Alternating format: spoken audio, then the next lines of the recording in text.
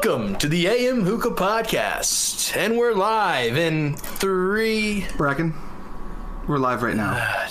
2, 1. Yeah, we're live right now, Bracken. What's going on, everybody? Real quick, let's just do this correctly because I'm not Matt Dessen, meaning that I'm not who normally produces the show, meaning I could have ruined everything. Let me know if you can hear everything we're saying and all that good stuff, obviously. And real quick, just to keep up with the Joneses, what's up, Akeem, Streamlabs, Noob Sauce, Pipe Dream Hookah, whoever the hell that guy is, Justin, Rose of Death, Bracken Cox, Etch Games, and anyone I may have missed. Hold on. So I've got these notes, right?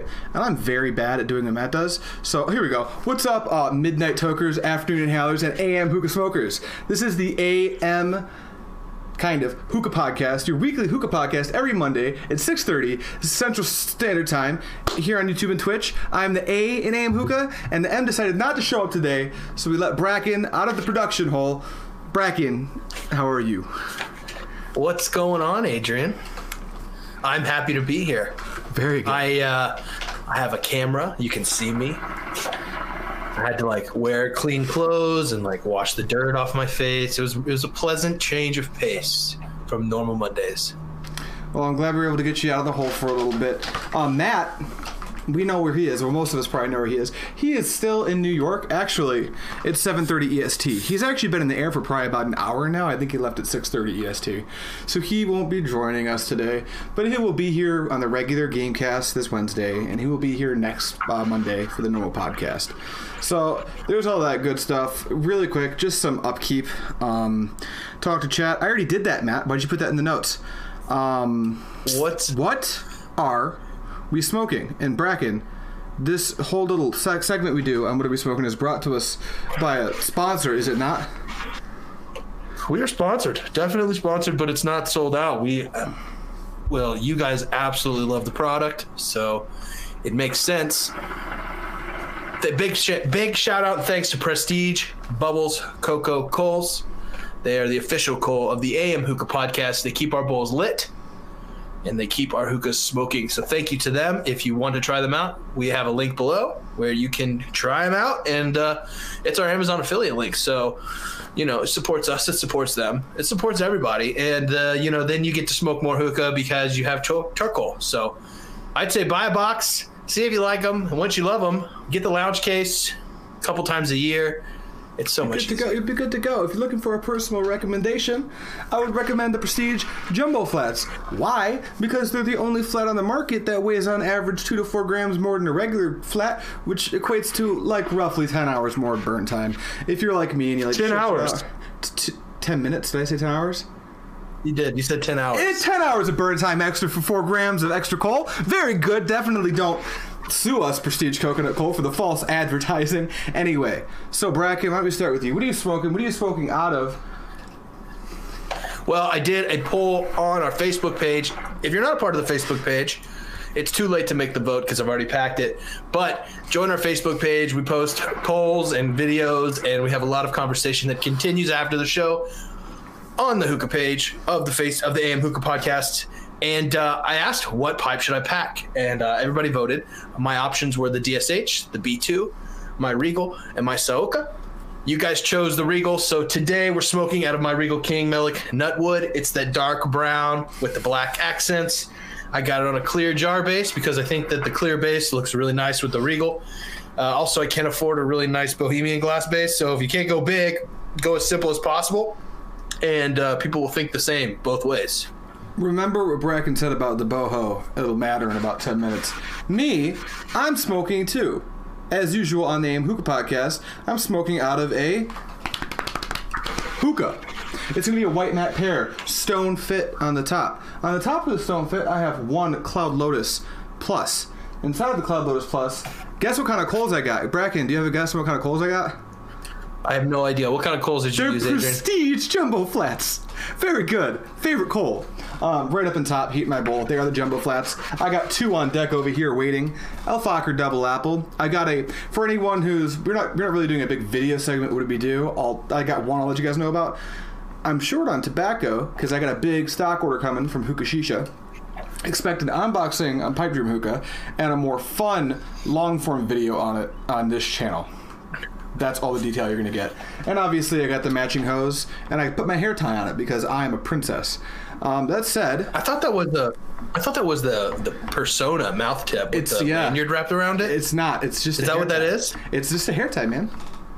Is that so that you know where to stop so you don't go too far down with your lips? There's a problem I have. I will just go, you know. You're like, you're scratching your chin. You're like, oh, hold on. Yeah, exactly. It's a problem. Yeah. Okay, news. There's no real news. I do want to reiterate a couple things, though. This is important stuff. Matt's normally super enthusiastic about this. We've said this a few times, but for upkeep purposes, I think it's very important. The Hookah Chamber. We did recently have a bit of a win.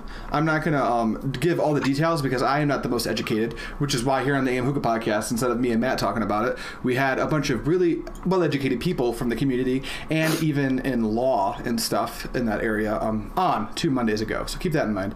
But it looks like there was an amendment put through for hookahs and that whole thing going on in California. And that is a big win for us. I'm expecting that everyone in chat's clapping. That's a big deal. I don't know what all the details are, but it's pretty much just in stone at this point. And that is I count that as a huge victory. You don't hear a lot about like, oh, we won something in the hookah community. It's always bad news. So this is like the first, as long as I've been spoken, this is the first piece of like really good news that's come out of it. So that's really cool. So become a member of the Hookah Chamber because what they're doing is a big deal. Hookah Chamber, right? Mm-hmm. Adrian, what do we have to say to all of our viewers who aren't of legal smoking age?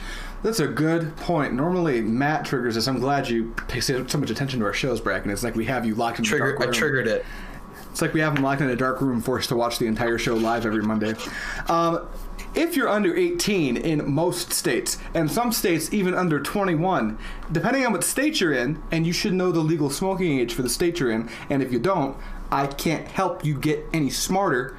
Please leave, because you're hurting us. You're part of the reason that we almost lost our ability to buy hookah tobacco from California, which is basically like not buying hookah tobacco from anywhere but like Texas. I think hookah shisha is the only place outside of California that you can buy from.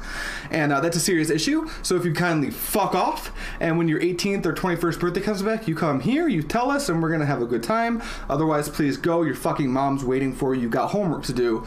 Everyone else, thank you for hanging out. Thank you, Bracken. I nearly forgot to even talk about that. Yeah, you just said something. If you turned 18 or you turned 21 and it triggers your legal smoking age, let us know on the Facebook page, and maybe we can like create some sort of like announcement / excitement protocol, and like have like a little miniature 30-second party for you, because welcome to the hookah family.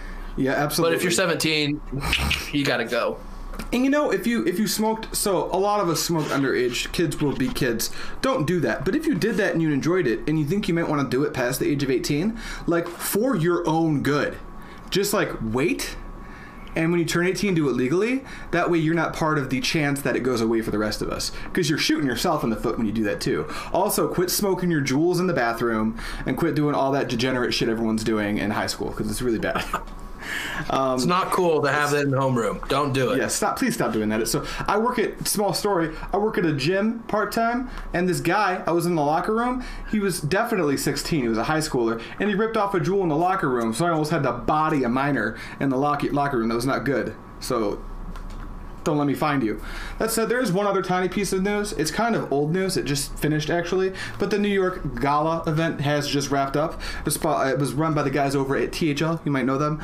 A lot of people showed up. If you go on any of the Hookah Facebook groups, you can see the parties they had. Matt Desmond was there. I'm sure he's going to tell us all about it on both the Gamecast and next Monday's show, provided we have time. We have a pretty big show planned for next Monday. That said, that should just about do it for Upkeep, Bracken. Yeah, big shout out to Justin, Ron, Rose of Death, Mark, Paul, Eddie, Khaled. Welcome. We see you guys in the chat. There was a quick question from Rose of F Death that he said, I thought HOH was out of Cali. Actually, they're based out of Colorado, so you can still buy tobacco from them. And you know what? We had them on the show. If you don't know about it, check it out. It's a broadcast while Adrian gets the water out of his hose like a noob. But I just watched it. Yeah, so... But yeah, thanks guys for tuning in. We really do appreciate it. If you're in the chat, let us know you're there. If you're watching and you've said something, we see it. If you're lurking, say hello. Introduce yourself if you're new. If it's your first time, hit that subscribe button, hit the bell icon so you know when we go live. And welcome to the AM Hookah Podcast. If you're smoking with us, let us know what you're smoking. I know that we talked about what we're smoking. If you forget and we don't answer your question when you ask us, use the exclamation command smoke, and it'll tell you what we're smoking. We literally have a robot that's going to tell you what we're doing. Yeah, we have a robot that tells us, and sometimes it's not nice, but I think we've managed to put the reins on it. Also, if you have questions during the show, make sure you drop a couple question marks before and after. That way we can see it, and it'll stand out a little bit, and we can answer it, hopefully. I know Austin's, hopefully Captain Wetbeard's in the chat. He's moderating the heck out of it for us, and so he'll pass those questions along to us if we miss them. And we're just going to have a good show. Yeah, so on to the show. By the way, it's 7:41 Eastern time right now. That means we got through the upkeep part of the show in under 15 minutes. Matt and I are going to have a private meeting about the speed at the beginning of the show, no? Maybe. Probably not. Matt's got more charisma than me as far as heading the show. I just sit here and do dabs and make dank memes. What are we talking about today? Today is Bracken and I wanted to have a bit of a conversational podcast, which I know is a redundant thing to say, but a lot of the time you really focus hard on one specific subject and kind of have to go through different bullet points to make sure we hit everything. And today, Bracken and I really like the idea of slowing it down a little bit and having like a genuine conversation, and the topic we wound up coming up with was literally what the fuck matters in a hookah session. You've got all this information online, whether it be the old days of the blogs and the forums, or the new days of all these Facebook groups of people telling you how you should smoke hookah, what the rules are, and how to get the best session. And we're just going to discuss, not even objectively, it's going to be very subjective because hookah is kind of a subjective thing, how much of that is fact and how much of it's a big fucking fugazi. You know, there's certain things that you absolutely have to do, and there's certain things that really come down to user preference, if that makes sense. Yeah, it's going to be awesome. I'm excited to talk about it. Like Adrian said, these are our opinions. So if we say something you don't agree with, let us know. You may do something different. You may have a counterpoint. We'd like to hear it. If we don't address it on the show, post it on the Facebook page. Get a conversation going. Start a thread. And, let's build that community going some more. So, Bracken. But so many people tell you. They tell you what to do. They tell you what not to do. And, we've been doing it for such a long time that I don't even notice it anymore. But I'm sure, for people who are brand new to the hobby, they may be scouring the internet for just somebody who is the guru to say, hey, this is what you need to do, and they'll take that and they'll hold on to it as truth. Yeah, but and you don't, maybe after today's episode, people will kind of have a better understanding. And don't, if this podcast, and I know our fan base is pretty dedicated, you guys come back and watch us. The growth here is very slow and steady, but we try to make it feel like everyone's friends here because basically everyone are friends. So if this is your first time you're watching this in the rebroadcast or you're lurking in the chat right now, and this is your first exposure to this type of discussion, feel free to scour Facebook. Look at even the old forums. Look at YouTube videos because we are not the end of the information chain. We just know what we like, right? That said, Bracken, you're going to notice I have a bunch of bullet points underneath the topic. Mm-hmm. These are not necessarily things we necessarily have to talk about in sequence or even at all, depending on what we like to focus on. But I'd like to head off with hookah. Okay, so you've bought your first hookah, and maybe you're trying to figure out, okay, let's start this from maybe a beginner's perspective, for instance. For sure. You need to figure out how to make this pile of glass and I'm assuming it's some type of metal. Unless you're me, I've got a plastic hookah. Mostly the interior is metal. That doesn't matter. You got to figure out how to make this thing go from all these pieces, this box of tobacco, to this roll of foil, and to something that you can put together and smoke out of. And we're not going to go through the rigmarole of here's how you set up a hookah, but there's a few things that a lot of people ask initially. And the first question I wanted to ask, because a lot of people have different opinions on this, but this is the biggest. Actually, you could type this into Google. It's one of the first things that pops up when you're typing a hookah-based question into Google. Is how high should the water be? And it comes up as in the vase because of the way people search hookah terms on Google. Not everyone's part of our huge enthusiast community that we call it a base. But water level is something I wanted to start on because I have a bunch of hookahs and they all are a little bit different, and I wanted to get your perspective on what your rule of thumb is. And it's interesting that I said that because I have an opinion on thumbs on water level in a base. And does it vary from base to base, hookah to hookah, different downstems? What's the deal? I think the rule of thumb is a really good way to put that because unless you have tiny fingers, use the rule of thumb. Turn your thumb sideways. For me, if you're gonna start from the bottom of the downstem and you're going to put the water at the top of your thumb, that's probably enough water. You may want more water. You may want less water.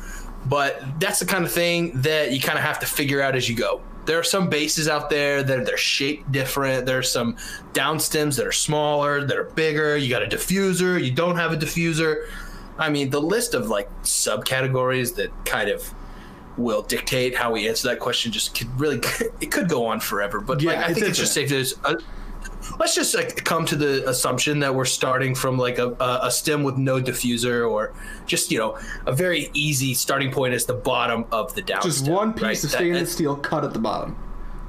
Yeah, so like on the Regal, right, it doesn't have a diffuser, nothing. It's got the bottom. I generally put about a half an inch above that. I want to see, you know, I want to see enough water to keep the down stem submerged while I'm smoking. But at the same time, I don't want it to be so much water that it will increase the draw. Because if you put a lot of water, it's gonna restrict it down a little bit. You're gonna have to pull a little bit harder. And for me personally, I kind of enjoy a slight restriction, but not like super restricted. Just enough to know that you're smoking. Yeah, like you don't want it to be like. Yeah, you can feel like exactly. I don't really have any pipes that are quite open to like breathing level, but maybe I do. I don't know. I always, like I said, I always put about half an inch of water in there, and if I'm smoking and I notice I'm getting water into my hose, I always know I need to drop it down. Yep, absolutely. That's something that comes up with shorter bases a lot of the time. Like even this Neolux base, I've gotten comments on my DMs actually asking like, "Hey, have you noticed that the Neolux base it puts water into the hose when you're using that pair?" And initially I said no, but just a few weeks ago actually, for the first time, I overdid the water a little bit and I eyeballed it and said, I was at a buddy's house. I said, screw it, right? With an extra, like, quarter of an inch, half an inch, whatever. And I did get water in my hose. So that is a factor with mostly shorter bases. I don't notice it so much with, like, honkin' bell bases or anything. But these little guys, it absolutely happens. I'm the same way with like, the water level in my base. My thing is, and a lot of people, especially everyone in here probably already knows what the hell's going on, but the reason that you get more restriction when you add water is it's actually a simple process. As you're pulling, you have to move the air through more water, and that's going to take more effort, so it's going to restrict the draw a little bit. It's also going to cause a really crazy bubbling sound, because the bubbles are going to have time to like fully form, and when they hit the top, they're going to explode. So that's another thing to keep in mind. But yeah, I don't hear some people enjoy the rumble. Yeah, you know, my roommate's one of those people. It's very polar opposite. Like there are some people, like for me, like when I smoke, most of the time I'm smoking, I'm watching or listening to music or some sort of media consumption, and so I want my sound that my hookah is putting out to be relatively low. I don't want to have to turn the volume up. I don't want to miss like subtle dialogue that happens in a show because of a rumble. So for me, I'm always got a diffuser on. I'm the water level's as low as it can be to kind of fulfill my basic needs of wanting to keep it under the whole time. But like Akeem Young in the chat, right? He says he loves his KM, and for me, he wants to hear his KM rumble. I have a KM, and it will rumble if you don't put a diffuser on it, and it's kind of like that traditional hookah feeling when you go to the lounge. Most of the time they don't have diffusers, they don't and you just hear the that visceral bubbling sound. And watching music, thank you, Tristan, thank you for that. Music videos, right? You can watch music through videos or concerts. Okay, he's right, Tristan. It's a thing. Also, real quick, Tristan, I just wanted to deviate really quick and thank you so much for just memeing the shit out of my face on Facebook the last week. I really appreciate that. But yeah, so diffusers, you spent a moment talking about those, and do you change it at all when you're using a diffuser? I'll tell you about. I do. Spoiler alert. But when I'm using a diffuser, I actually lower the water level even closer to the bottom of the stem, and you'd think it would be different because the diffuser adds a certain girth and the first opening for the air to escape is actually higher up in the downstem than it would be. But since the bubbles are broken up so much, it causes much less waving in the water, so you're much less likely to have the water go underneath the level where you would actually be pulling straight vapor is what we're going to call it because of how hookahs work and their non-combustion from the hole directly into the hookah, causing a harsh flavor. What do? Do you change it? Do you just use the same rule of thumb? I will put my diffuser probably a quarter of an inch up. Okay, yeah. And if I'm using a HEBA diffuser, You know, it might have an 1/8 of an inch gap addition to where, you know, 1/4 of an inch of where to tap. Basically, I don't want my diffuser to fall off when I'm smoking. Right. That's annoying. It happened to me when I was smoking in the beginning and like first getting into diffusers. I was like barely putting them on the bottom. And you know, if you're smoking them and you're toking on and you get a good pull, you might just pull the diffuser right off. So I always put my diffuser like high enough to where it's not going to fall off. And then my water level, I just put above the diffuser wherever it is. I actually have a funnel that I use, and I like put the water in my base kind of where I think it's going to be. I put the downstem in, and I'll put the funnel on top, and I have like a little water bottle, and I'm like looking at it, and I'm pouring a little bit. Science. And I'm looking and pouring a little bit. So, you know, for me, it's just, I just want to get it just right. And as soon as the water level goes just above the diffuser, I know I'm good. And I don't add any more. But I love diffusers. Do you use diffusers, Adrian? Actually, so normally I don't use an external diffuser. I'm using my Matte Pair. For those of you who don't know, the built-in diffuser in a Matte Pair is actually one of the best on the market, in my opinion. I just ordered, and they got this big Hookah Shisha order coming. Look forward to that. I ordered like a bunch of Heba diffusers. And the reason is because they were on sale. I've got a bunch of hookahs that do not have diffusers.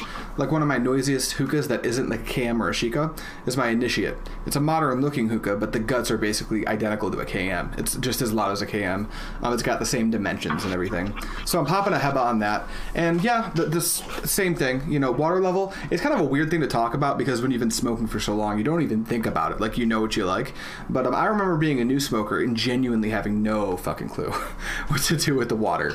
So I definitely wanted to hit that topic. But yeah, with the diffuser, I mean, I would say that from the first hole in my diffuser, there's even less than 1/2 of an inch to the surface of the water. And that's because, like, there's not very much bubbling. And the bubbles are very small. The water doesn't rock a whole lot. But yeah, man, water, bases, it's easy. Do it like you want. And like you said, some people do like a more restricted draw, right? So what some people will do, a friend of mine is someone who does this, is they bring the water level maybe a little higher than necessary because they want this wicked rumble. And for some flavors, I think a more restricted draw is actually a little bit better, just because like certain flavors, like for instance, lemon mints and double apples, I feel like you get a slightly different flavor profile when you change the restriction. Do you notice that? Do you like have any flavors that like maybe you change your restriction for, or maybe just some flavors that you've noticed that taste a little bit different with a slightly different restriction? I don't think I've done enough kind of bro science work on that end to be able to like say anything, right? I kind of do the same thing every time. You know, I always want the water above my diffuser, and so for me, it's like every time it's pretty much the same. Yeah. But I know some people say the diffusers affect the flavor. Some people will say, you know, it can alter the smoke output. I'm not really sure like how true all that is, right? Just because it doesn't make sense for it to. When I pack my bowls, like, you know, everybody who's been packing bowls for a while, they know how they like it. So, I mean, I can kind of dial it in and get the heat level that I want, the cloud density that I want. But, you know, definitely, you know, if you are restricting your hookah down, you can kind of concentrate flavors. So, you know, if you are adding more restriction and decreasing the amount of air volume, I guess, in your base, like I'm sure you could make a reasonable argument and stand your ground to say that it might increase the amount of flavor that you get. I think a lot of because it could just be a mind trick, right? I think a lot of the reason I pick up on that is because I don't know, maybe it just has to literally do with just having to pull harder. It could be the smallest thing, and it could just be in your head. But it only happens with flavor profiles that are light otherwise. Like when you're smoking on like a Tangier's flavor or a Trifecta Dark flavor or something that's like really saturated and it has this signature flavor profile that is strong. I like my draw to be as open as possible without being exactly like breathing. But like for this double apple, I would have used a different hookah, except for my diffusers aren't here, and you would not like the sound if I had used my Initiate or something, so that'd be a yikes. Definitely for podcasting purposes, we definitely are pro diffuser because we want you guys at home and those of you listening on the road to be able to hear what we're saying and not have to deal with the ginormous bubbles. But if you're in a lounge or something, it's going to be loud, it's going to be fun, it's part of the environment. Yeah, absolutely. Like that's why lounges don't really need the diffusers, because like it doesn't really matter in a lounge. They're going to be somewhat noisy even if it's a quieter lounge, so it's not really a big deal. Here's a comment I actually just saw in passing. Belu says, "I'm getting no flavor on the session. Cane mint took over." I'm assuming he means he put too much cane mint in the bowl and it has taken over the flavor profile of the entire bowl. And Bracken, you're a Tangiers guy, yeah? I am a big fan of the Tangiers brand, yes. How do you feel? What are your feelings on cane? Because in a previous podcast, you shed some light on how you prefer to open your Tangiers and consume it over the course of its lifetime in your house, its shelf life in your home. So do you, like, a lot of people like me, when I order Tangiers, I order enough cane mint where if I wanted to pack every bowl with some amount of cane in it, I could. I imagine that you do it a little differently, if I had to guess. Yeah, definitely. I'll open a flavor of Tangiers, and I find that if it sits on my shelf too long, I notice that there's less flavor. And so I don't want to lose flavor. And so I just kind of adopted this mentality of I'll open a flavor and I'll smoke it till it's gone, and then I open another flavor. And there have been several times where maybe the flavor I open second will be a flavor that might complement the first one. So I may be able to sprinkle some of the older stuff into it and maybe try and mix flavors. I don't really mix a lot of flavors because for me, I enjoy smoking single note flavors and kind of trying to dissect it. I just, I don't buy flavors that I have to mix because I know I'm going to smoke a majority of the bowls as a solo flavor.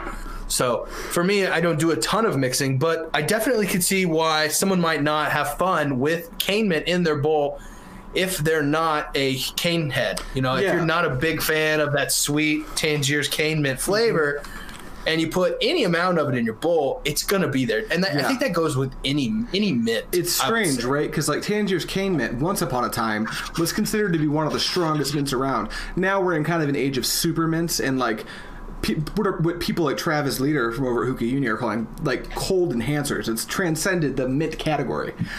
So cane mint, flavors like Supernova, right? It's not a flavor, it's a sensation.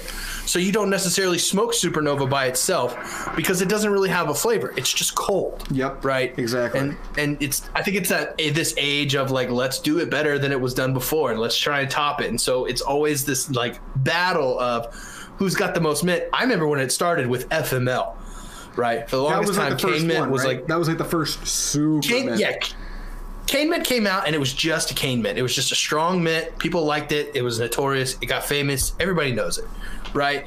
Then they started experimenting with things like experiment and just regular mint and other things like that. And then FML came out with their just plain FML. What was it? Blue? FML Blue? I think the original one was just FML. It had a green mint on the packaging. I think blue came after. Was it green? It was FML green, right? And I remember smoking that for the first time, just thinking like, holy cow, this is cold. My first experience was a solo FML smoke, and I got the name with a Lotus. Yeah, exactly. And it fucked me up. Made a mistake back in the day, man. I had 4 of those haze cubes on there that were hot as crap. I had it in like this giant bowl. I wanted it to smoke. I wanted it to be hot. I was like, yo, we're going to push this.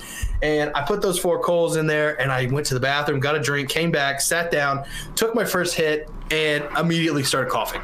Immediately, my eyes were watering, my nose was running. I was like, dude, this is cold. Right? I'm sure if I went back to it now, I'd be like, oh, this is just mint. Because now it's in like, now for me, the coldest thing I've probably smoked is dirty mint. Mm-hmm. And dirty mint's no joke. It is cold, but it's not like Twice the Ice X or FML or anything, in my opinion. I never tried Twice the Ice X. Twice the Ice. Oh, have you ever tried Twice the Ice? I've never tried any of the. That's a trifecta brand. Yeah, right? they're just very. It's a blonde trifecta flavor, and they're just very. The only trifecta mints that I've had are peppermint shake and dirty mint. I think those are more reasonable mints. The dirty mint is quite cold, but it's a very good mixer and it has quite a good flavor profile. And then a lot of the mints that Trifecta makes are actually incredible. Mediterranean mint. What's the name of it? Hipster mint.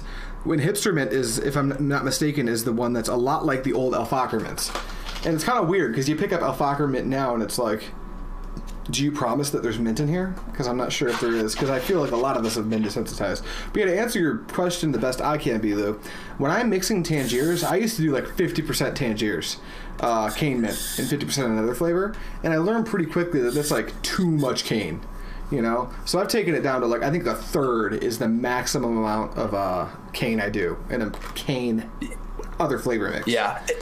If I'm going to mix cane mint with a flavor, it's like a sprinkle or 2 sprinkles, right? It's like a forkful, and that's it, right? And I'll put it in there, and I'll just kind of tuck it into the sides of the bowl a little bit. I won't mix it in so much, but like I'll like use my thumb, and I'll like partition out little wells, and I'll be like, all right, cane mint, you can go here, just here. enough. And then I'm like, that's too much. And then I add whatever the original flavor is. The third one, I'm like, all right, here we go. Let's do this. And it's still like, wow, cane mint is definitely in the bowl.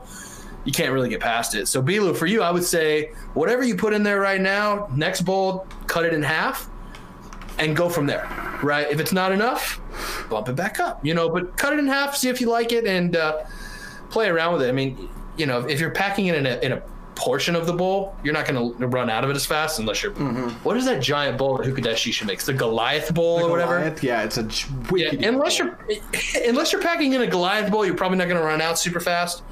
So you could play around with it. Yeah, absolutely. Anything else before we go on? I'll get to that in a few. Okay, so another little thing I wanted to go over. Again, we don't have to go over all these topics because conversation flow is more fun for me, and I'm here for me. Maybe I care about other people. I'll never tell. Speaking of things that people have a lot of opinions on, can we just like dive This is probably the most opinionated topic we could talk about. Is it bowl packing? Bowl packing, how to do it, when to do it, where to do it, why you do it.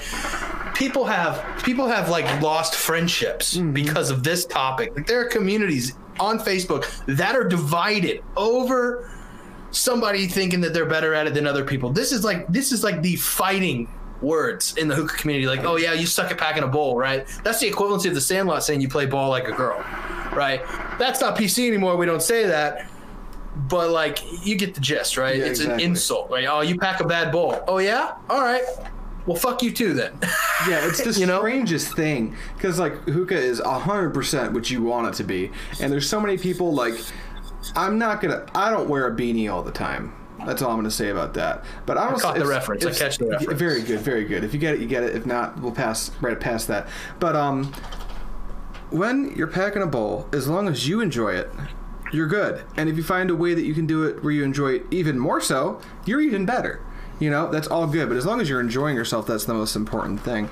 And it's so weird because there's so many brands. There's like so many brands, and people demand, it seems like, that there's a intricate different packing method for every single brand on the market. And I just don't necessarily think that that's the case.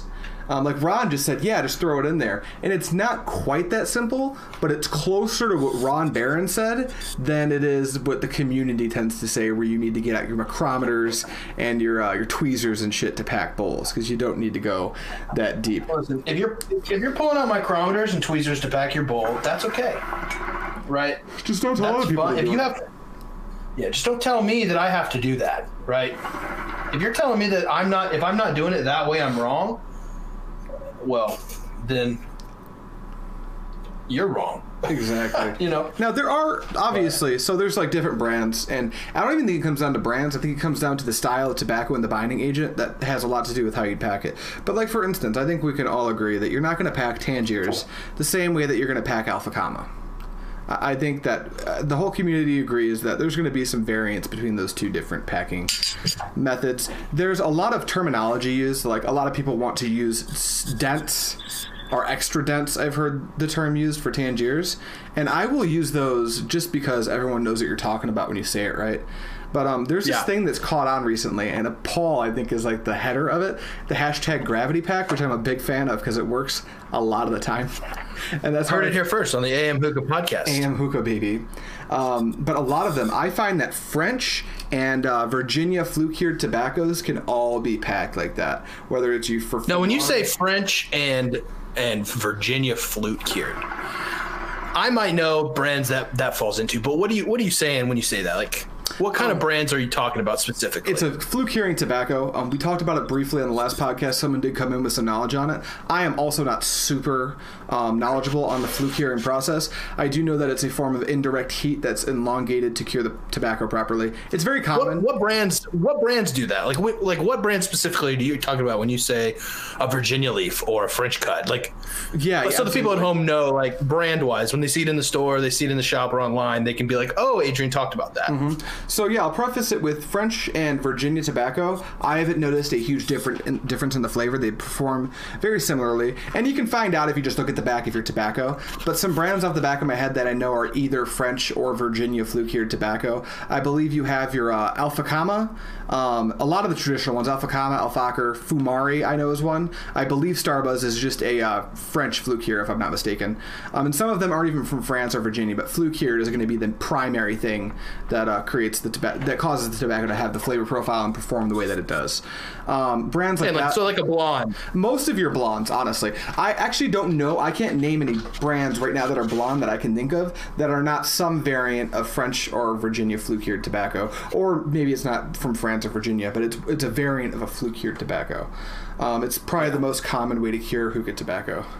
Yeah, Ron just so basically Zero Fumari, Alpha Kama, can usually just be thrown in, so we'll get to that. Yeah, if you're looking at your tobacco and you're like, I don't know if this is a blonde or a dark leaf, right? It's just kind of like the way we identify it. If you're looking at it, it's like a very light color. If it's golden, if it's got like a light hint to it, it might be red. A lot of people have dyes in their tobacco. Most of those dyed tobaccos, most of those like light brown, those are going to be blondes. If you're looking at it, it's like a trifecta dark, and it looks like dark. I mean, it kind of makes sense. But just to say it, trifecta, Tangiers, Supernova, a lot of those darker cuts and a lot of those darker brands that are going to have a little bit more kick, right? Yeah, absolutely. That will be something that could probably handle dense packing a little bit more. But, look at the Russian market. They don't follow any of the rules. They just throw them out the window. They just do whatever they want to do, right? So you got guys over there that are packing Tangiers and they're fluffing it. Yeah. I don't like that, but I don't do that. But some people do, and they like it. But it's crazy just to kind of see like every region kind of does it different. Yeah, and luckily, I think a big part of that from Russia is their market's just it's blooming so much, and it's so free over there, and so many people do enjoy the hobby that there's just it's moving a little bit quicker. People are realizing, like, they've already realized we can do what we want. We can have our cake and eat it too, because we spent our money and now we can do what we feel like. And it's cake flavored.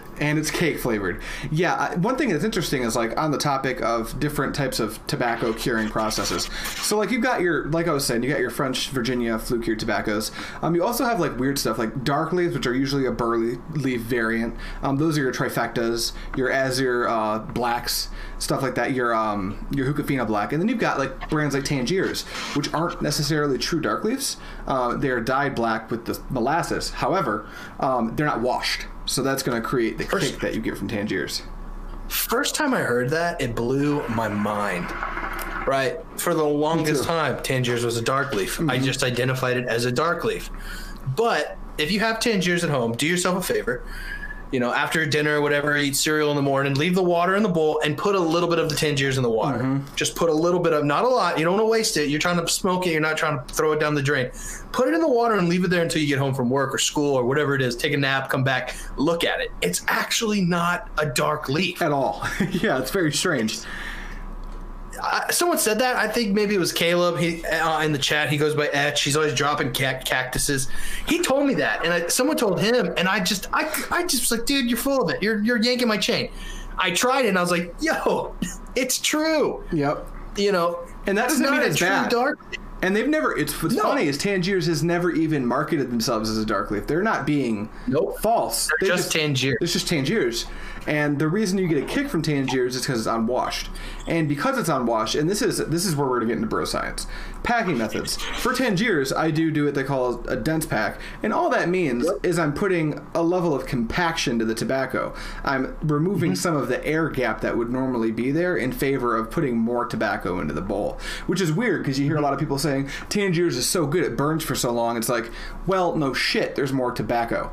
of course, your bowl lasts longer. There's a lot more tobacco in there than there would be of another brand. And sure, being unwashed, having a strip molasses as the binding agent do factor into both the flavor profile and the longevity. But those factors do create not a need, but it tends to kind of steer people towards packing a little bit differently based on the American preference of not having too much throat hit and not too much of a nicotine buzz. And a good way to cut back on that is to add compaction to your tobacco. Yeah, I always take my Tangiers and I put it just dense enough to where I consider it a dense, but I don't push it so hard as the juices start kind of flowing out. Yeah, that's I've heard that before. I try and find like that perfect level of it's in there and it's pushed down and it's tight. And if I push down any harder, and I push into it any farther, it will start to displace and, you know, the juices will start coming out. I don't want to do that, right? I mix it up. I kind of get the juices distributed kind of like this point of equilibrium throughout the whole container. And then I'll put it in there with a fork and I just kind of push it down with my thumbs, kind of like, you know, in a circle. And, for me, I can get Tangiers to roll, and that's just how I do it. You know, when I poke my holes all the way to the bottom of the bowl. You know, whether that works or it doesn't, it's always worked for me. Yeah, I do the same thing. I always like to think I'm aerating my bowl, right? I'm allowing the heat to penetrate all the way to the bottom. I'm allowing the juices and the flavors and the tobacco on the underside of the pack to be exposed to the heat. Yeah, not as intensely or as much as the stuff right on top, but I can still get to it. It's kind of like how White Castle puts holes in their burgers when they cook them. Like when you're packing Tangiers, there is so much compaction in it that it's going to be difficult for, even if the heat reaches down underneath the top layer of what is now cooked tobacco, you're going to have some issues with flavor if you can't start to actually get some of that molasses and glycerin at the bottom of your bowl to actually cook. And I think that's a big reason that a lot of people, even the old Eric, if you ever watched an old Hookah John video, he goes over to Tangiers and he packs bowls with Eric. And Eric, I'm sure a lot of people have seen it, he uses a sharpened oyster fork, and I swear when Eric packs a bowl of Tangiers, the guy who owns Tangiers, there is more not foil on the bowl than there is foil. He pokes so many holes that it looks like a net of foil, as opposed to like foil. It's like a chain. It looks like a chain link fence. Yeah, it's wild. And I've seen the clouds he gets. It looks insane. But yeah, so you got that for your Tangiers. I think the Gravity Pack works really well for all of your Alpha Commas, your Alpha Ockers, your Azure Blondes.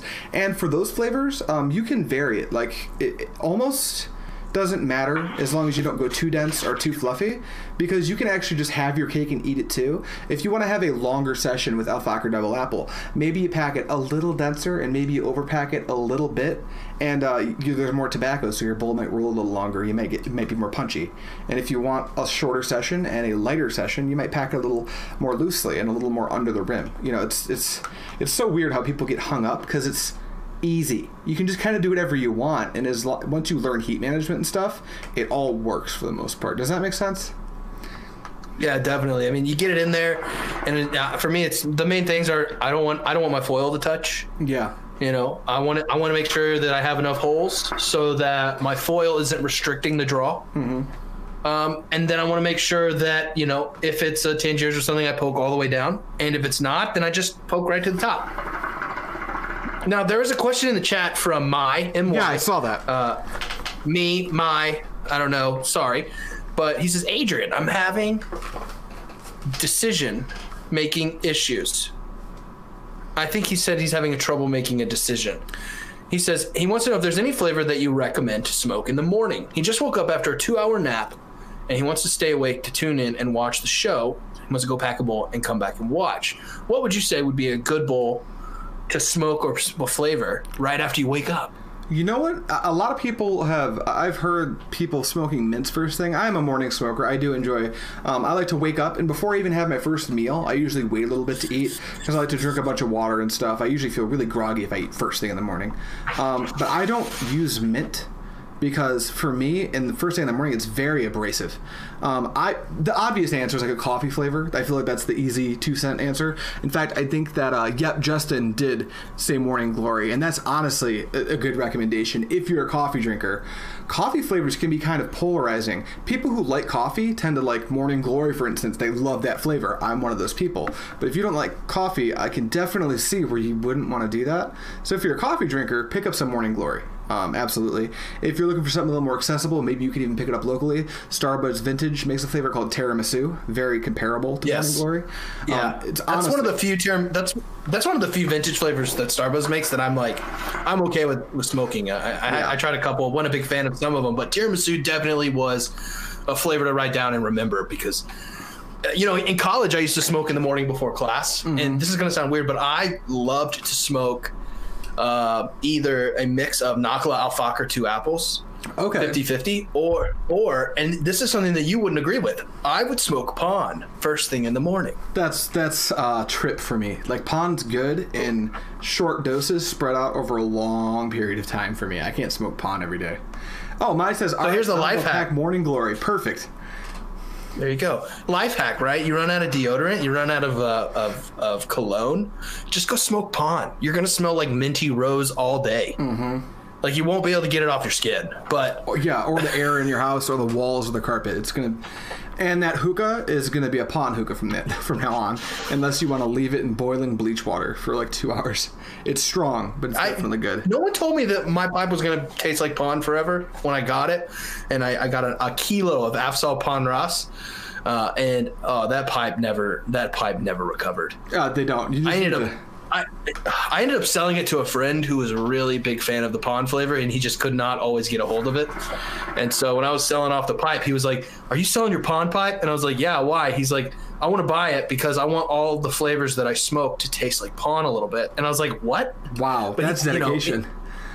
If you like the rose floral mint, that could probably mix with 90% of the flavors out there, maybe. Yeah, I mean, especially if it's subtlety, that would be a seasoning of a pipe. Absolutely. I couldn't imagine having Pon in every bowl though. That would blow me away in not a good way, if that makes sense. But yeah, I'm glad you decided Morning Glory, and I actually just saw the comment from Hookah, and I'll smoke some spice chai with vanilla in the morning. I'm assuming it's Fumari spice chai, which is a solid Fumari flavor. That's a really good mix. I like Trifecta's vanilla with that, but that's just my preference. But yeah, Alpha Kama has it's cafe late, but it's cafe latte, and I actually enjoyed that flavor a little bit more than Morning Glory. Really? Well, I'm going to have to get a hold of some of that. Alpha Com has done nothing but impress me since they came to the States. Alpha Com is the reason I smoke other brands now. I say it every time someone brings it up, but for 3 years I smoked Tangiers only. I just put my head in the sand like an ostrich. I was like, I just want to smoke Tangiers. That's all I want to smoke. It's what I like. Ignorant, pure ignorance. And I got to meet Badia, and he sent me a sample of the passion fruit, and 50 grams was gone. 50 grams was gone in a day. I don't normally smoke that many bowls in a day, but it packed it. And it blew my hat off, and because it was such a true flavor, and I just kind of fluffed it in there, and it just roared. I was very, very impressed. For me though, when I pack bowls, I want my tobacco to cloud. I am not I don't find myself enjoying my sessions if I, and this, some people aren't like this, but I mean, whenever I smoke, I want clouds to come out. That's kind of part of the thing for me. You see people that vape and they just get these massive thick clouds because their ohms are turned up and their juice is saturated. I want my hookah clouds to be thick and juicy, right? But with the flavor. THICC, 2 C's, thick and full of flavor. And, for me, however I have to pack something to make that happen, I'm going to find myself doing that. Absolutely. Yeah, I think it's funny because I have what I call my car hookah, which is just a vape that I will sometimes take with me on trips. And the clouds are outstanding, and I think anyone who smokes hookah and says they don't care about clouds, either they're lying or I can't empathize with them at all. Because I think most of us like gigantic clouds when we can get away with it. But I don't like it. It's like a very OG mentality, right? To not be worried about clouds, to really just want it to be kind of flavor forward. But I don't know. I kind of have trouble equating flavorful smoke sessions with don't have massive clouds, because it just kind of seems like the thicker my clouds are, and obviously you can burn the hell out of a bowl, and you can get 15 minutes of clouds and post a video, and it looks really good. But then your bowl's trash because you just toasted it, right? Right. But if you can find that perfect balance, which is I think which we all kind of strive for, is that perfect bowl where you sit down and you smoke it for however long you want to smoke, and you just roaring the whole time. For me, the saddest part of a hookah session is that last 10 minutes when you're like, oh man, it's dying. You look at the clock, you're like, I'm not packing another bowl, but I don't want to stop this one.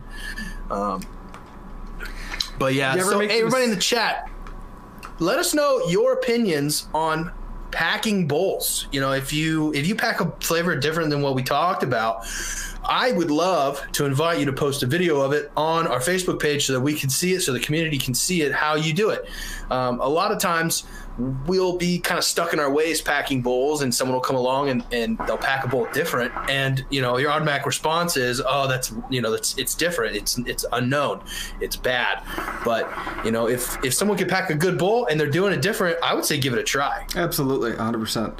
And then, so we touched on Tangiers, we touched on the flue-cured variant of tobaccos.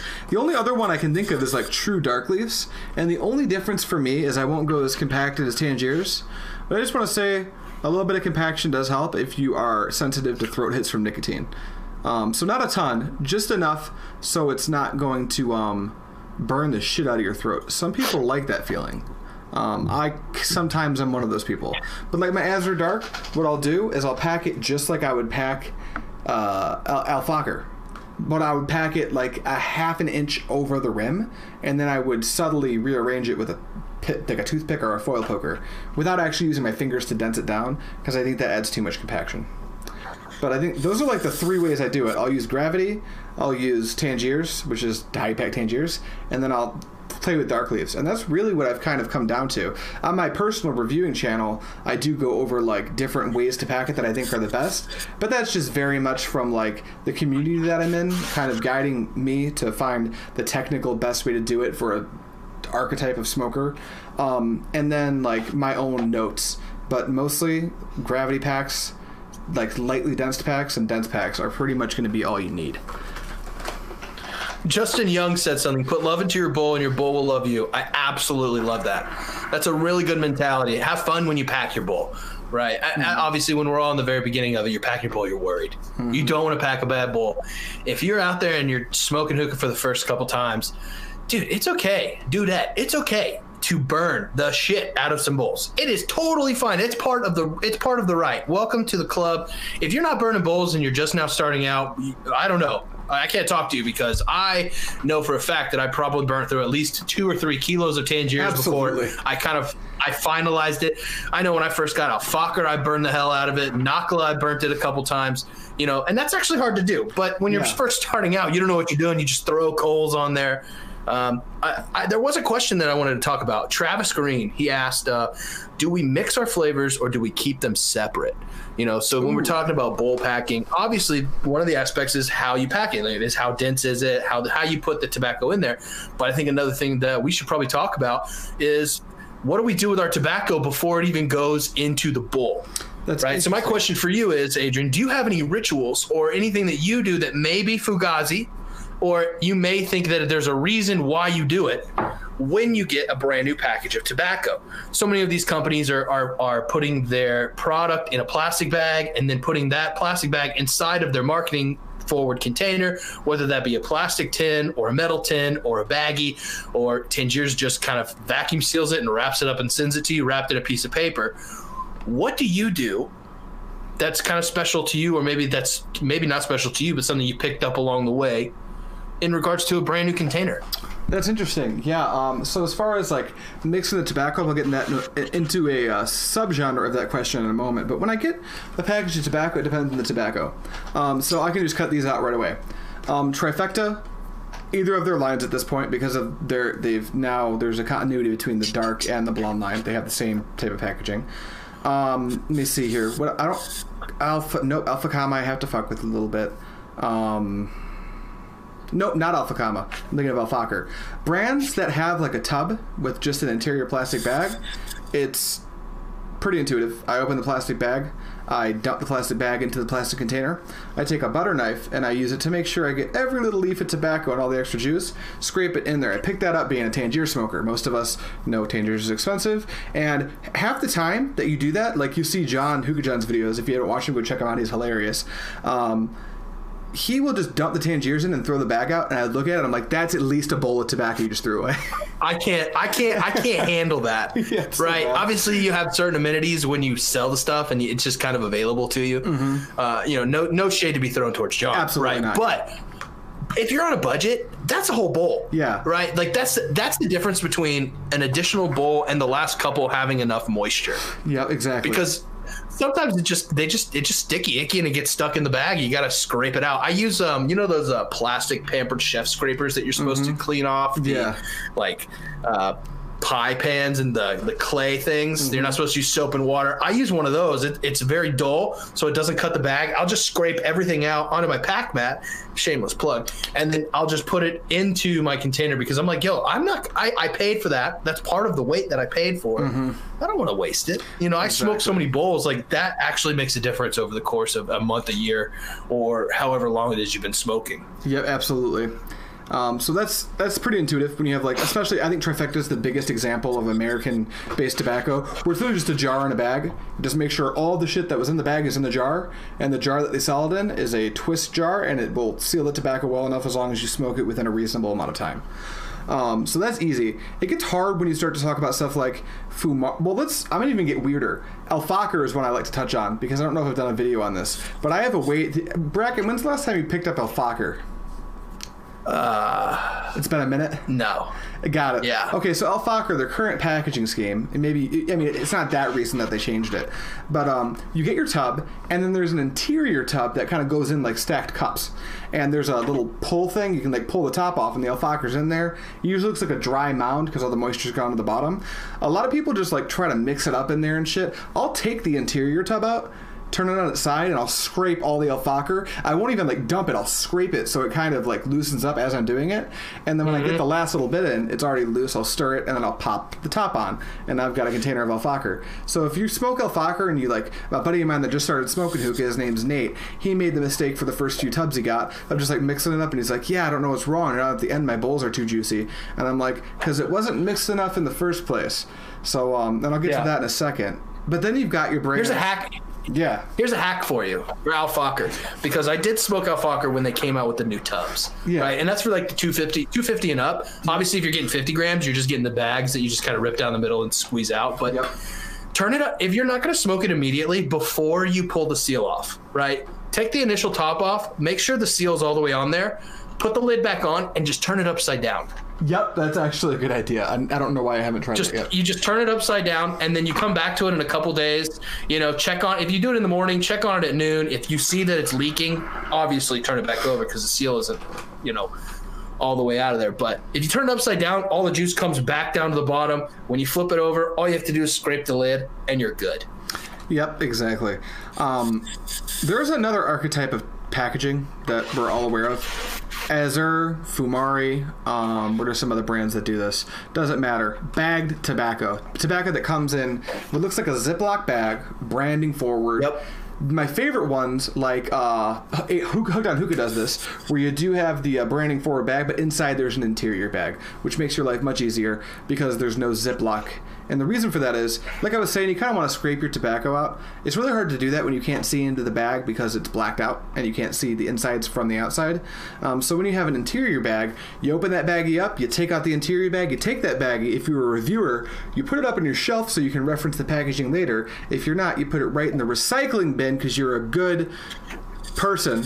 And then you open your bag of tobacco, and then you do what I do, which is go to IKEA, buy 3 packs of Tupperware that hold literally 300 grams of substance, and dump them into there. I've got literally still sealed packages of just the Tupperwares for when I get tobacco. Yep. And they're dishwasher. I always get mine on Amazon.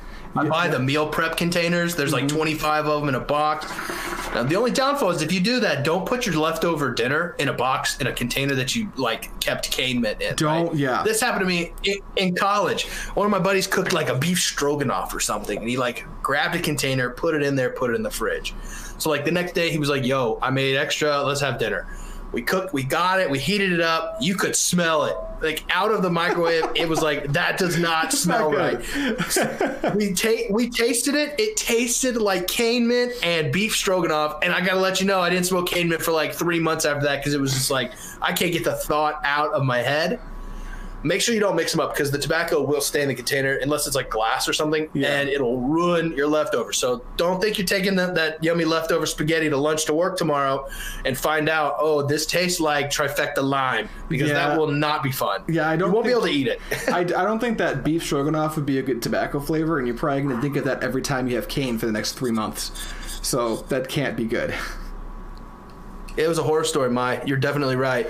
Man, but definitely. Do you mix your flavors? Like before packing them? So I'm assuming no, like Travis asked the flavor, like the question, like we're about to pack a bowl. Yeah. How do you mix your flavors? Okay, I'm gonna answer that question in a second. I'm gonna answer a question that came into my head first. It's not even a question. One thing that I don't think is bro science at all. Before you pack your bowl, always make sure to give, especially with Tangiers, mix your tobacco around, even the moisture out. It might not affect the first couple bowls, but if you find that your last 5 to 6 bowls of your 250 are either too dry or too wet, it's because you didn't mix it. So that was on my mind when that question was asked. But when it comes to mixing, that's interesting because that's a big topic and you can do so many things when you're mixing tobacco. My go-to, and this isn't what I do every time, but this is what I would say I do the majority of the time, is I will, if I'm mixing, let's just say, here's a typical mix that I make all the time.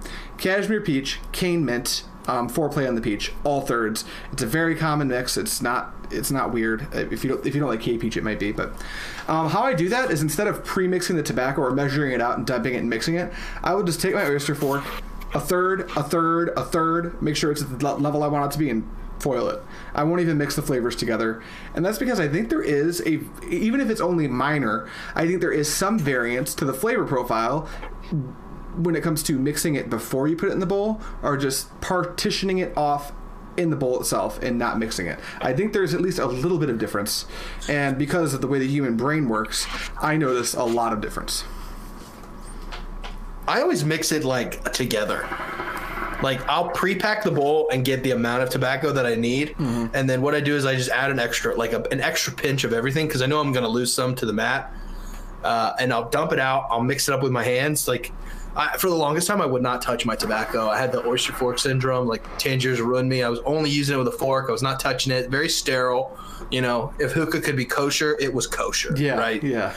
But now it's like, I put it in there. I just whoop with the thumb, with the finger, just kind of around the rim, get all of it out, and just I get in there and massage it, have fun with it, and.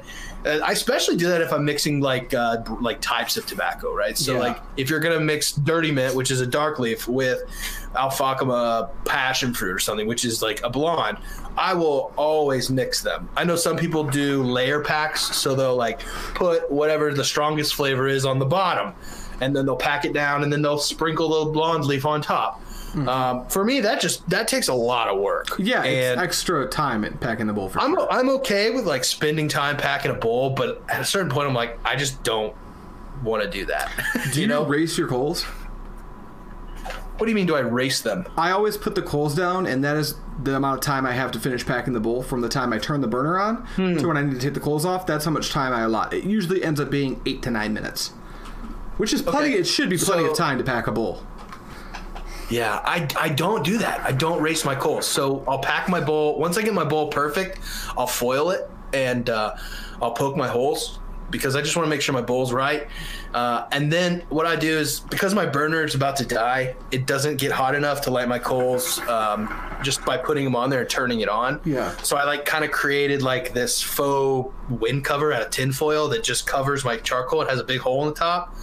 And I'll turn the burner on, put my coals on, cover my charcoal. People do this with those metal containers that hold kitchen utensils from IKEA. Mm-hmm. I just use tin foil because it's cheaper and it was there. Yeah. And so my coals will light in about 5 minutes, right, start to finish.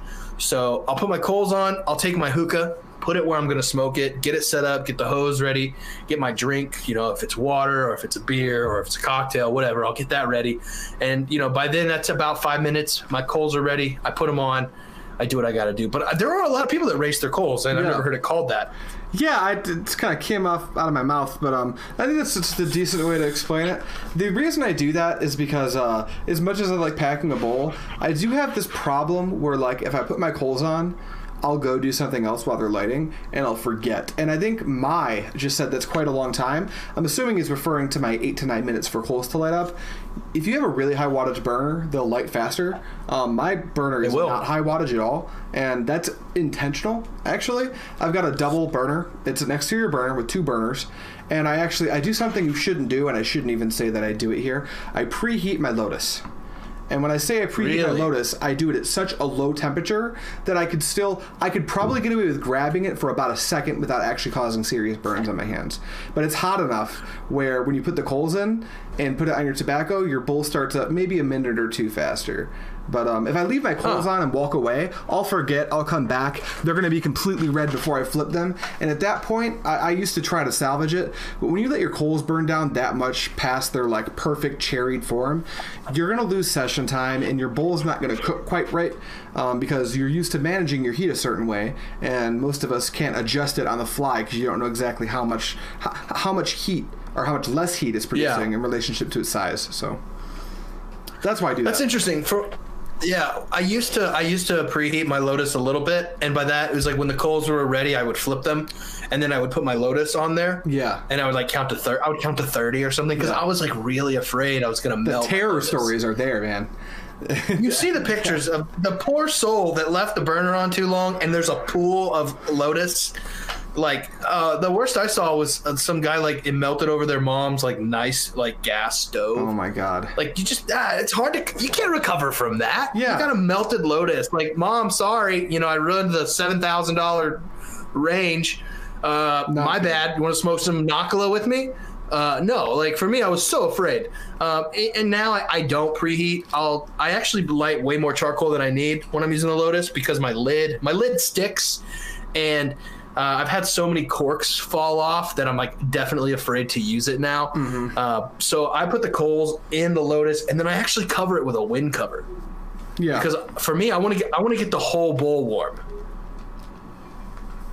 Which is like not a lot of people do that, right? So traditionally the Lotus just heats from the top down, but I want to get the bowl hot too, because when the bowl gets hot, everything's rip roaring and ready. Mm-hmm. You want heat all the way basically down to where the bottom of your tobacco is in the bowl.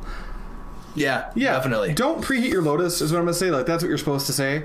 But honestly, your Lotus is meant to take the heat from your coals.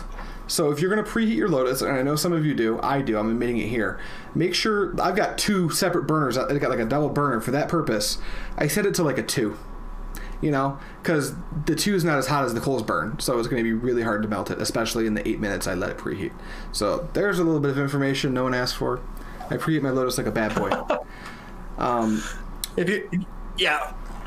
So let's talk about charcoal, because like, that's another thing that people argue about. Obviously, when we were on the Hookah podcast, the only charcoal we're going to be using is Prestige Bubbles, Cocoa Coals. Shout out to them. If you haven't tried it, please try. Support the show. Hit the affiliate link. But when it comes to charcoal, there's so many different opinions because there's so many brands out there that get the job done. Mm-hmm. Absolutely. Right? We are Prestige is their sponsor, but even Prestige is smart enough to know that like they're not the only brand making a reasonable coal. Because of our sponsorship, I'm not going to start throwing names out there. If we do an episode on coal, we would talk to Prestige about it. That's not what this episode's on. But do your research. Like I recommend buying Prestige for our purposes. We love the guys over at Prestige. But if you are already a diehard fan of another brand of coal that competes and is on the same level, you're probably in good shape, right? I think that's the most. For me, charcoal just has to do a couple things, right? It has to keep my bowl hot, and I cannot have my charcoal exploding. Yeah, absolutely. Yeah, you don't want any of that. That's about it for me. If it works, I can adjust how much charcoal I'm using or how I heat manage depending on the heat level. If I'm soaking Tangiers, I don't want a high heat coal. Because I don't need a high heat coal, because I know how to play with a medium heat coal. But, if you're just kind of doing whatever you're doing, like if you're using a Lotus, you could pretty much use whatever. Don't use the silver tabs, because those will not heat the bowl up enough. No. But it is what it is, right? If you got a brand that you like, people are dropping names right now. Yep. Gil, whoever else said something up there. Yeah, use that if you like it, if it works for you. If it doesn't work for you, try something else and see what's out there. Absolutely. Heat management with coals is, I think, one of the most... I think you have the most freedom there, because I consider myself to smoke hot. Then I smoked with Dr. Nude Sauce and realized that I do smoke hot, but he smokes even hotter. And I smoked with people that, like, cough when they hit my bowl. So as far as heat management goes, I don't think I have too much to say on it, other than like, you don't want your tobacco to taste burnt. There's a way to overheat your bowl and still not burn your tobacco. I use the Provost to do that, actually. But, you know, there's no real hard science to how you're supposed to heat your bowl. I know people that literally use one natural coal on their bowl, get barely any clouds, and they just want to smoke for the flavor. I know people like that. It's actually a lot of old Arabic dudes that do it like that around where I am, because they don't care about the clouds. They're very old school. And then there's people like... Not even old Arabic.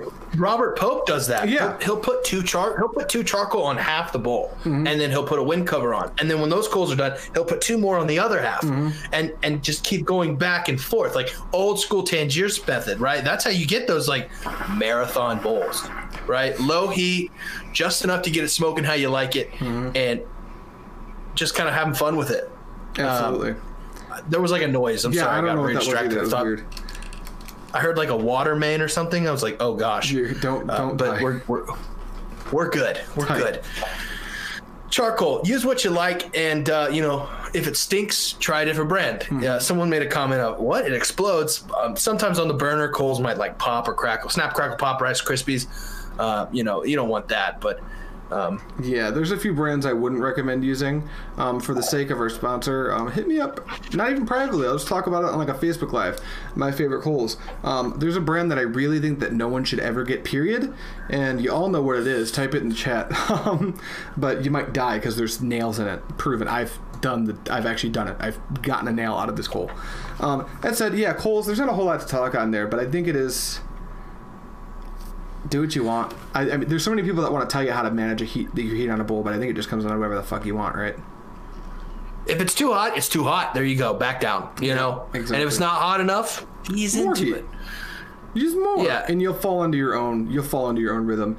Bracken, what do you put in your base?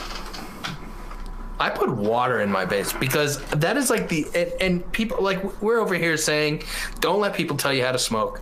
Don't let people tell you what to do, what not to do. I'm going to go on record right now. Put water in your base. Clean water. Okay, don't put moldy water. Don't put pond water. Don't get clean water and put it in the base because it's just going to be better, right? And if you need me to we can dive into it, right? The health of your hookah, right? If you want to preserve the hookah stem, the part that's sitting in the water, you don't want to have some crap in there like that old myth that you put milk in the base and it makes your hookah more thick.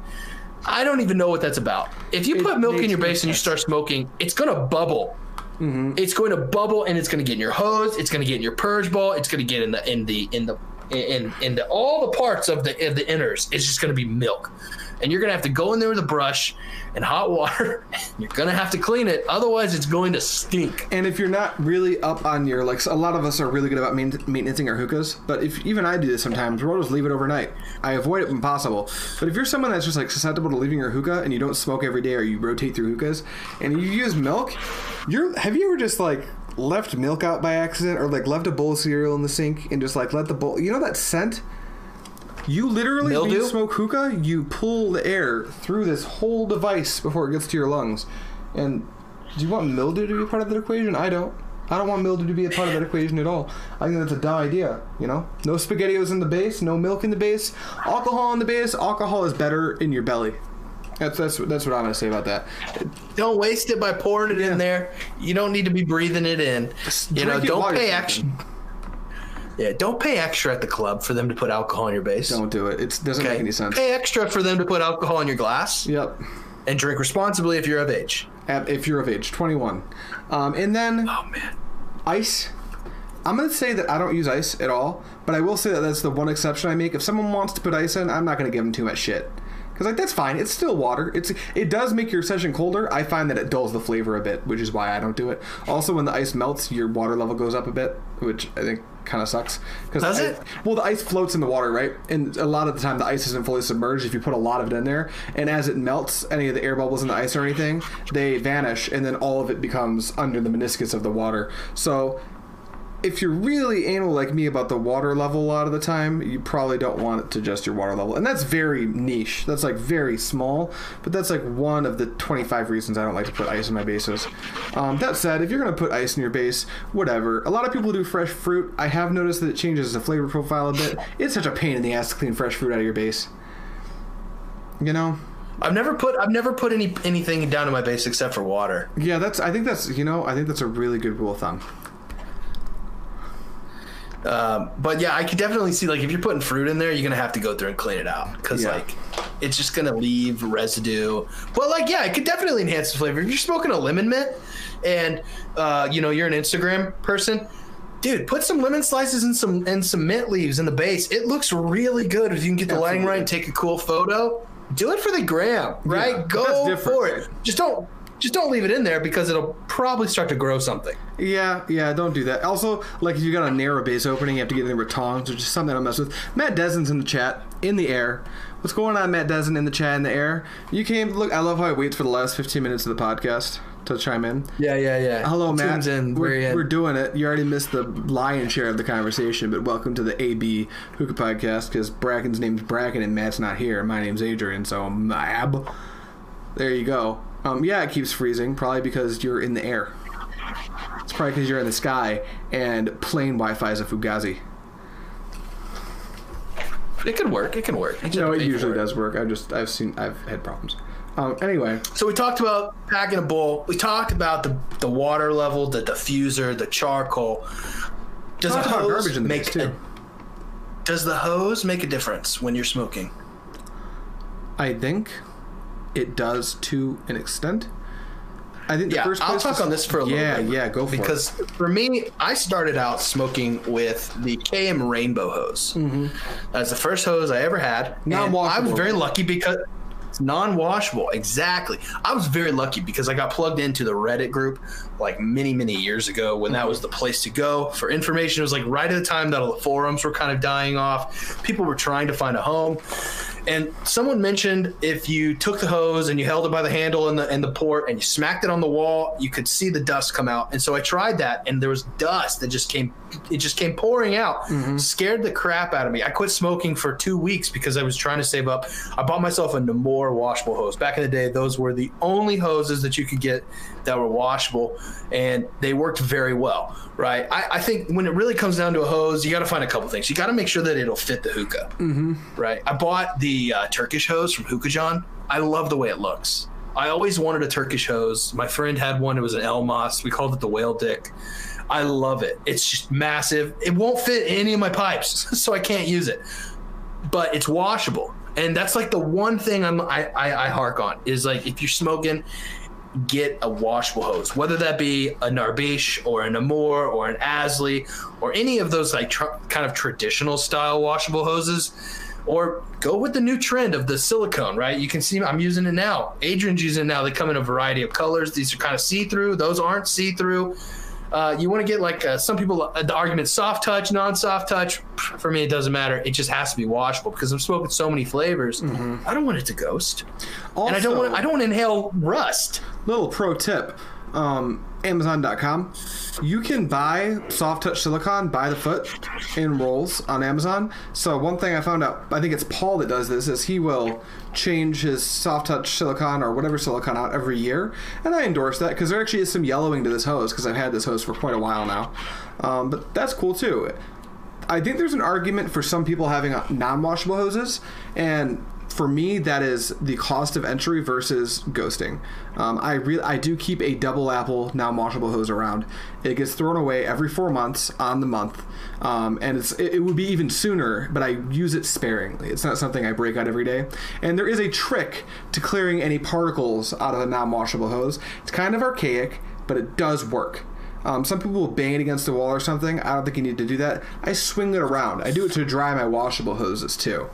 So that's kind of a weird archaic thing that not a lot of people do anymore, but I like a non-washable hose for like double apples, lemon mint, stuff like that. I only ever have one at a time. But also the non-washable hoses, the ones I get here, I know a guy who carves the handles out of wood and he sells them for like $15, and like it's a nice aesthetic piece too.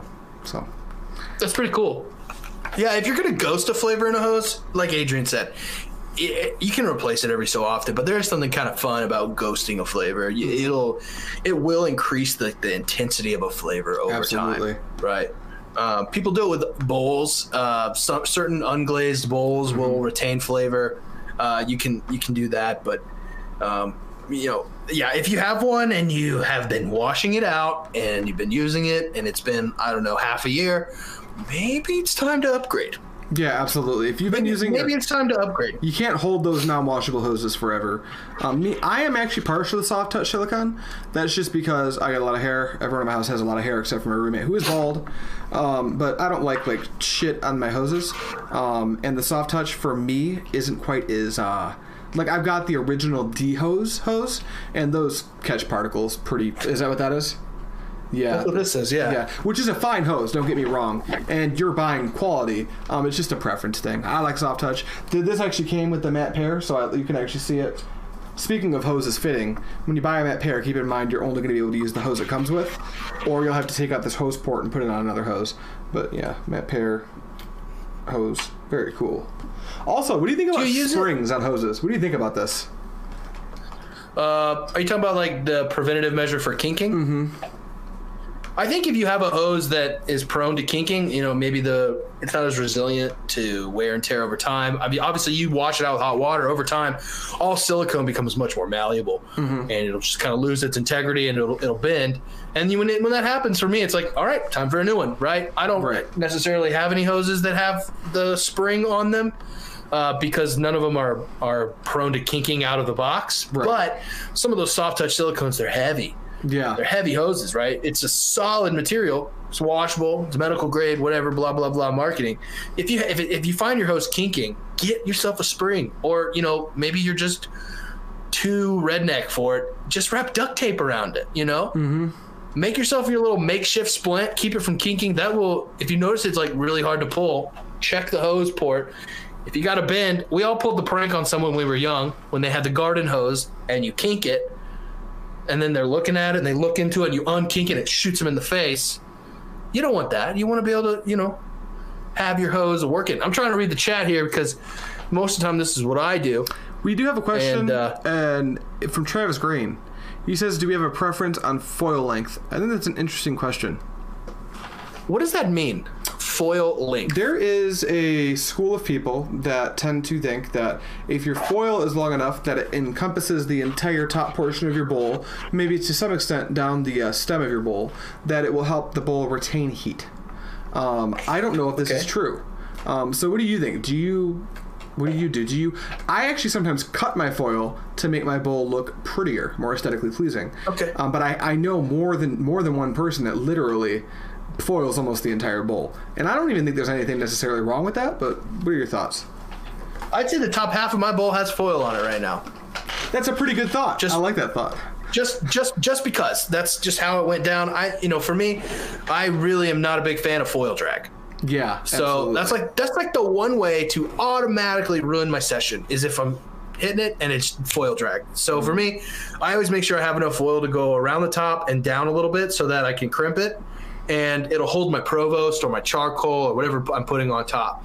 So for foil length, for me, all I got to do is make sure that it'll hold the weight. Mm-hmm. I'm not a big proponent of the school of thought of showing off my bowl because I don't really have a lot of bowls that are beautiful. Right. I have a couple bowls that are beautiful, but I look at them and then I pack them and then I look at them when I'm done packing them. But look at that bowl behind you. That's a Stone Genesis, right? Yellow and white. It might be I know it's fit, but.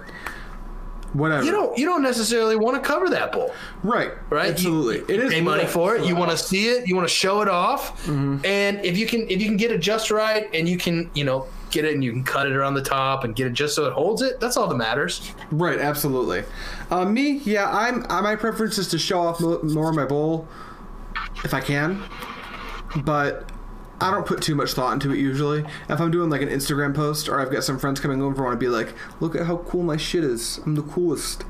I'll cut it. If not, I'll foil it. If I'm using something like the ST bowl, which is a kind of a chode, the whole thing's covered in foil because I don't want it to foil drag. So that's my opinion. I don't know that having your foil longer necessarily helps with keeping your bowl warmer. It could, but that's science that I'm not educated enough to. It's like a jacket. It's a jacket for your bowl. Yeah, absolutely. Is there anything? I hate to say it, we're 5 minutes from off time. So is there anything in comments that we want to touch on? I don't know, guys in the comments, what have we talked about that you agree with? What have we talked about that you don't agree with? Or maybe there's another topic for the next 5 or 10 minutes you want to hear us talk about. Yeah, absolutely. Let it in the... Thank you, Travis Green, for being active in the chat today. I know we've talked about several of your questions, so we do appreciate that. Yeah, so we can just banter for a little bit while the people in the chat hear what we're saying. You know, there's like that little bit of delay. You know, really, when it comes down to it, I think the overall statement is like find out what you love and love what you find out, right? Yep. You know, put love in your bowl, and your bowl will love you back. And own your shit. If you got a way you do things that no one else does it, it just means you're different, which is a good thing. Be proud of it, you know.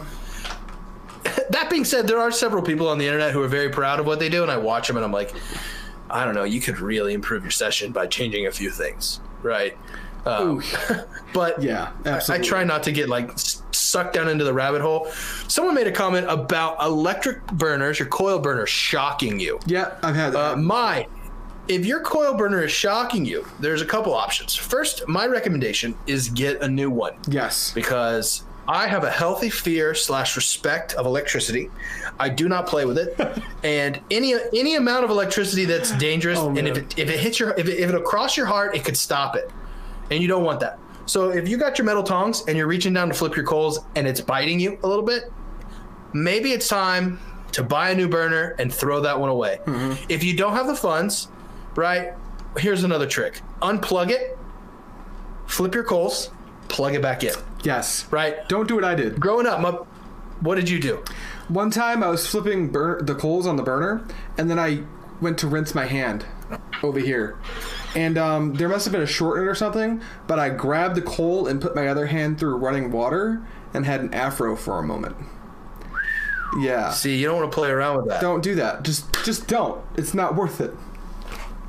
Yeah, if the minute my coil burner shocks me, it's going in the garbage. I got a new one, right? I kind of to the point now where I like to keep an extra burner in my stash in the closet, waiting, just to kind of keep one on reserve, because I don't ever want to not have a burner, because to me that's like the worst. Because those bowls that you can't smoke because you don't have a burner are the bowls that you want to smoke or you need to smoke. You had a bad day or a good day. Those are the bowls that you need the most. They're the bowls you're coming home from work or school or class or a date or a night out on the town, and you're hyped to get home to get your stretchy pants on and pack your double apple because you got to watch some Lucifer and you're ready. And then you get there and your coil burner hits the shits the bed. It doesn't work, and now you're just stuck watching Netflix like you were when you were 17. Because none of us smoked before we turned 18, That's right? Correct. He says, because my new burners are shocking staffs and lounges, and it's new. It only shocks people when people are touching other metal stuff while picking a coal up. Yeah, that means there's a short. Anytime that's happening, that means there's an incorrect wiring. Generally, you don't want a live current flowing through the burner. Another option is you can get tongs that are longer that have a rubber handle, something to insulate. But man, I would tell you, go get a burner that doesn't shock you. If, like I said, if you can't get one, just unplug it. Wrap some electrical tape around where you're going to unplug it, create some sort of insulation, unplug it, flip your coals, plug it back in. Because the last thing you want is to die from like cardiac arrest because your heart stops. Because then you got a bowl that's not going to get smoked. You're dead. And your coals are going to burn out. So you just literally wasted everything possible. And that's impolite to anyone that might find you. So don't do that either. A couple more questions I do want to take before we get out of here. One of them is, I'll do the one that came first. Is there a certain way you guys shift your coals and doesn't make a difference? And I think, personally, what I do is I will kind of listen to my bowl. And this is going to sound really voodoo, like I'm a Rain Man. But if my bowl's overheating, instead of removing a coal, I might flip one up on its side. This is called stonehenging. I'm reiterating this because I went through my first 6 months of smoking hearing people say Stonehenge and having no fucking clue what they were talking about. So when we refer to something as stonehenging, it's literally just taking a flat coal and doing it like that. You can't Stonehenge a cube coal. I heard someone talk about that after I learned what stonehenging was and shortly realized that this person was an imbecile. And that's basically it. And like if I'm not using a heat management device like a Provost, I will rotate them maybe once after 15 minutes, and then I'll leave them be until the next set of coals is there. What about you, Bracken? For me, I use a Provost now like all the time. If I'm not using my Lotus, man, the Provost is such a nice way. Mm-hmm. It's just a cheat. It's like the Tesla auto drive. Yep. Man, it makes it so much easier because all you have to do is like worry about total temperature instead of locational temperature. But like if like I did exactly what you did back in the day, right? Put my coals on there. I would actually start them Stonehenge because I wanted to ease my bowl into the heat. So if I had a larger bowl, maybe it was like 4 flats, I would Stonehenge them all and then leave it on there for 5 minutes. Maybe I would be smoking a little bit. Notice that my heat wasn't quite where I wanted it to be. I would drop one down. Okay, I'd let it kind of equilibrium a little bit. Put the opposite one down. And I would just continue to put a coal down until it got to the point where I liked it. But that being said, if you have like some charcoal, they will not Stonehenge. Once you light them, like they'll burn and they burn round and there's no hope. Mm-hmm. So, even if it's just like a 90-degree rotation, if you got 3 coals, just move them to an unspent spot. I mean, that's kind of faux pas in some communities, but if you're smoking one round or you're smoking a blonde, it can definitely handle it. You just want to make sure that you're not scorching. Did that answer your question, XSX23X? I sure hope it did. And we do have one more question that I wanted to get to. This is a simple one for me. Does hose length change smoke intake? Bracken, what do you think? Hose length? I don't even know that question. For me, I want my hose to be long and not have to worry about me pulling my hookah over, right? Absolutely. So wherever I'm sitting, where I put my hookah, my hose needs to be long enough so that I can smoke and put it down and pull it back up, and I'm not going to worry about tipping my hookah over. So, I don't really pay attention to the length of my hoses now because they're all kind of standard. A lot of the silicone hoses are a little bit longer. If you find yourself, tugging on a hookah because you're not sitting close enough, maybe it would be wise to look into a longer hose. Mm-hmm. But I'm not quite sure if the length of the hose in a marginal sense affects your hookah, like the cloud output. I would definitely say if you have like a 20-foot hose. Yeah, that's what I was going to say. That's an outlier. That's the extreme, right? That will definitely affect it because you're going to have to huff and puff just to get it, right? But when it comes to 3 feet to 5 feet length, whatever the average is, I'm not quite sure inches make a difference. I'm not quite sure a foot will make that much of a difference. But 20 feet, something ridiculous like those Instagram posts where the dude's hitting the hookah in the bathroom and there's 17 hoses connecting the hookah to his neighbor's house that is in the high rise across the main road in downtown Detroit. That will change your session, but other than that, I don't think it's going to matter. And to answer the last question, how do you Stonehenge 3 Kings? Put them in the garbage unlit. Yeah, or put them in the garbage lit. No, don't do that. Okay, don't do that. You're gonna burn someone's house down. They're gonna come after the AM Hookah podcast. We do not have the insurance to cover that. Tommy, you're late. If you're smoking 3 Kings, you probably can't think about Stonehenging. If what you got is quick lights, I don't really smoke them, so I would say invest in a burner, invest in natural light. You'll notice a flavor enhancement because it won't taste bad. It's not like the natural coals are going to make your bowl taste better. It's just going to be the absence of the quick lights making your bowl taste absence worse. Of gunpowder and sulfur is going to do a lot of good things for your session. That said, Bracken, I hate to say this, but we are absolutely out of time. Yo, that's what's up. Yeah, so I guess we'll do this. Hold on, let me just be Matt really quick. Thank you for joining us this week. Tune in on Wednesday and Friday for more AM Hookah content. Be sure to hit that bell icon, smash that subscribe button before we go live, to know the moment we go live, dab. And if you want to find us on the internet, you can follow us by using Twitter and Instagram. It's AM Hookah. And big thank you to Prestige Bubbles. And then, by the way, Adrian, where can they find you? If you want to find me on YouTube, it's Pipe Dream Hookah, or you can find me here, like you are right now. And if you want to find me on Instagram or the Twitter, you can find me at _Pipe Dream, all one word. And if you want to find me on Facebook, you know my rant. My name's Adrian Hunter. Go find me on Facebook, or I can't help you. Bracken, what about you? Is there any place people might want to find you? If you want to find me, I exist in the online communities. I'm a moderator at Hookah University, so you can come over there. starting a weekly session called Packing with Bracken, where we talk about different tobaccos and how I pack them. Last week we did a little bit of Tangiers because that's what I have open, and spoiler alert, I pack what's open. So that's what we got going on there. If you're involved in a Facebook community that is about hookah already, thank you for being a part. Make sure you tell your friends in the group about the AM Hookah podcast, about how much fun you have watching us. If you like it, drop that like button. If you don't like it, smash that dislike button. But I will say, if you're going to hit the dislike button, send us a DM on why you did it, because we would love to make the show better. And constructive criticism is always appreciated. Absolutely. We are dead out of time. Matt, thanks for tuning in at the end. Matt, if you know who Cinnamon is, you can let us know in private, and then I'll just scream it in public if you don't want to see it in public. That said, thank you guys so much for watching. I'm Adrian Hunter, so I get to close this out the way I want to. Thank you guys so much for watching, and as always, happy smoking.